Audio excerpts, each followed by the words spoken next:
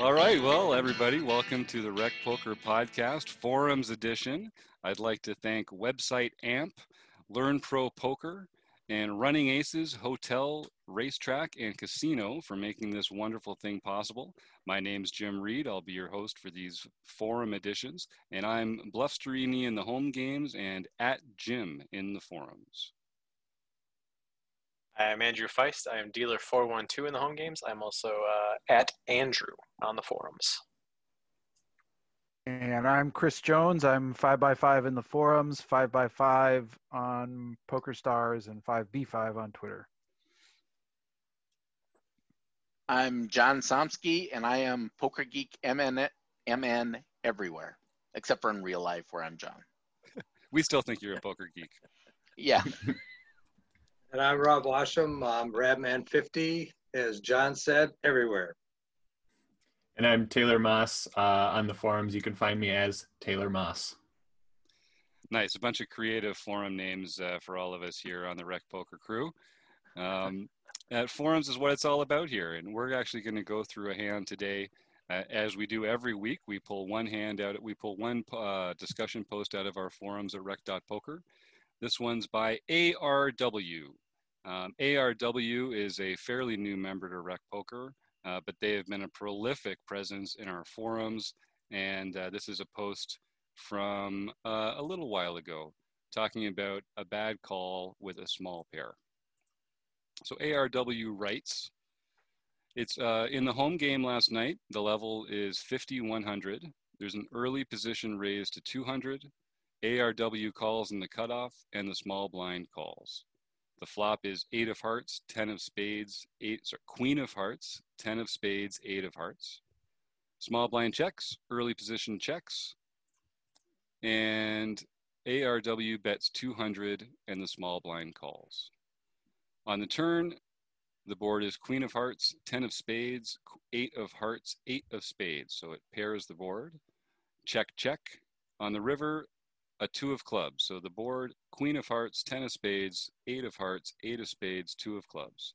Small blind leads out half pot, and ARW calls with pocket threes and wins. So the question is, what ARW poses to the group, what do you think my opponent has? What hands can I beat? And is this a good call? So right off the bat, everybody, does anyone have any preliminary thoughts about is it a good call? What hands can pocket threes beat? And that the opponent is betting on the river like that? Yeah, so the good part about going for a hero call in this spot is all the draws missed.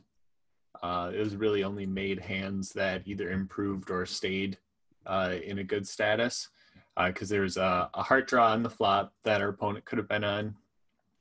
They could also have a jack or a 9. And have a gut shot draw that they're drawing to. So there's a couple things that our opponents could have that missed that pocket threes then beat. Not many of those hands that have a jack or a 9 or a flush draw have a 2 in them. And we're not really worried about 2s to begin with anyway. So it's kind of a gut check type of call. But it all comes down to the math of how often do we think this specific opponent is going to call the flop bet with either a draw or a made hand and play it the rest of the hand this way and lead half pot on the river. So very villain dependent, but it worked out definitely for ARW with his call with pocket threes. Yeah, and I think the flush draws are a little bit more.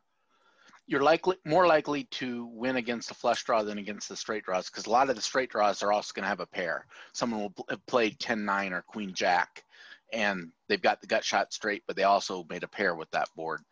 But with the flush draws as well, there are a lot of missed draws that you could potentially win if someone made a bluff on the river.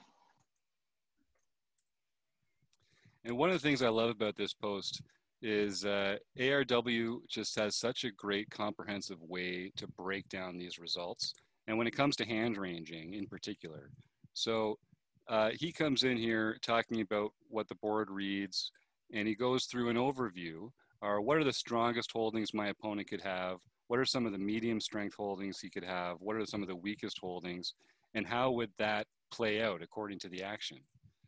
Which is just a very clear, calm, reasonable way to think about this. Chris, you had a point in here about stack sizes, which I think is really important as well. And ARW says that the stack size was about 30 to 35 big blinds there. There's a great response in here by Binkley, who's another prolific forum poster, talking about the opponent profile that most favors a call, which is just another great way to be thinking about this. ARW is looking at the math, the combos, no matter what the villain is, how is their hand, how is their range expressed?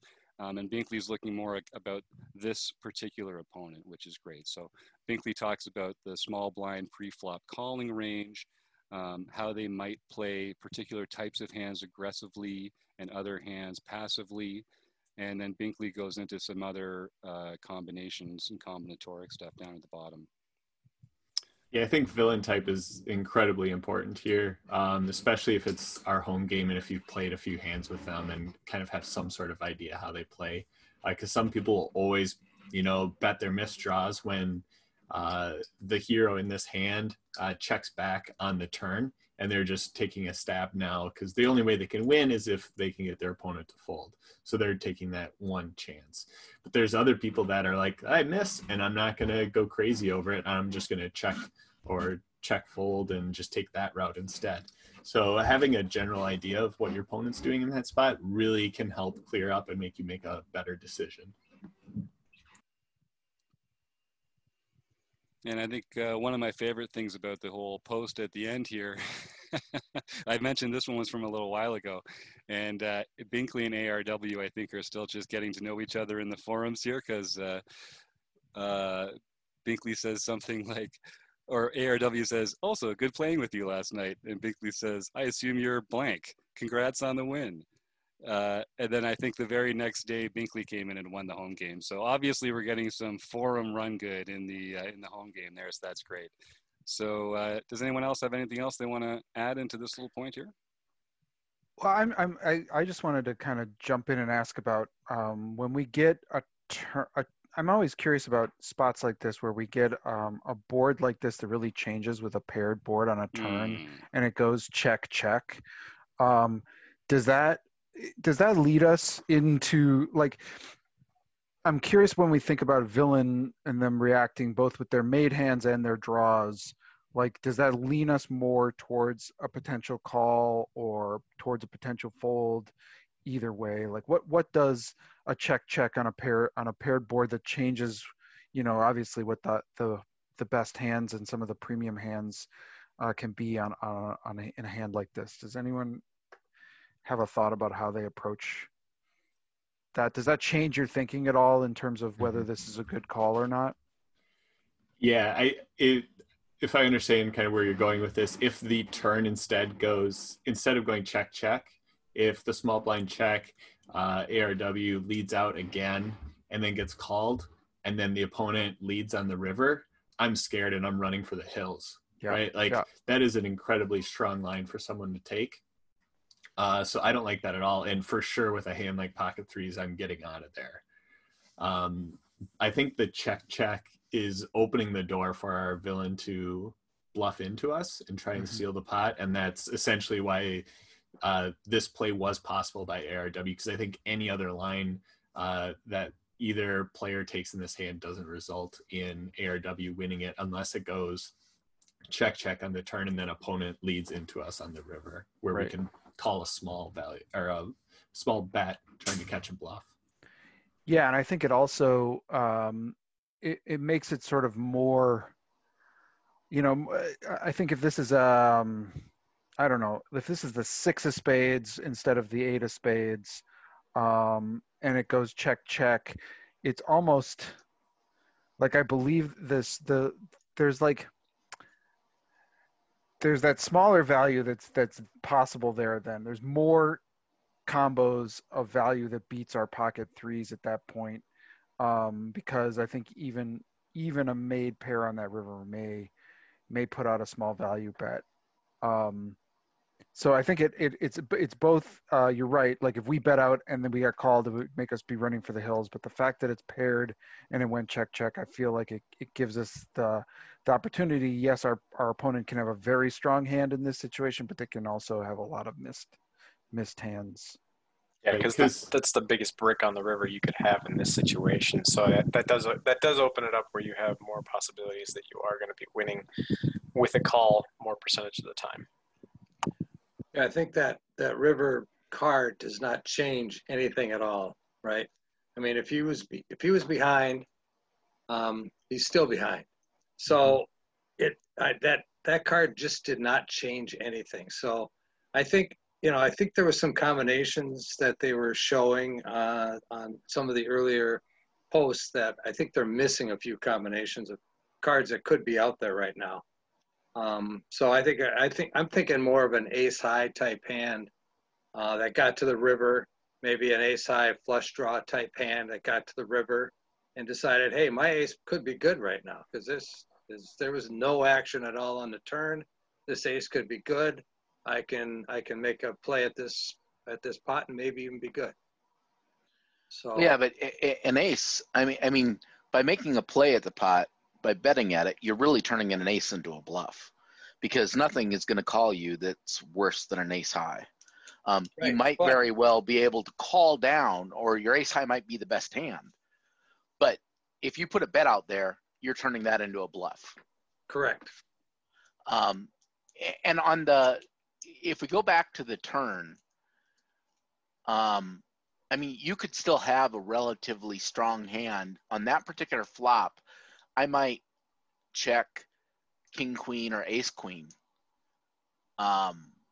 in second position, because there's the straight draws out there with the paired board. If they had an 8, you're toast.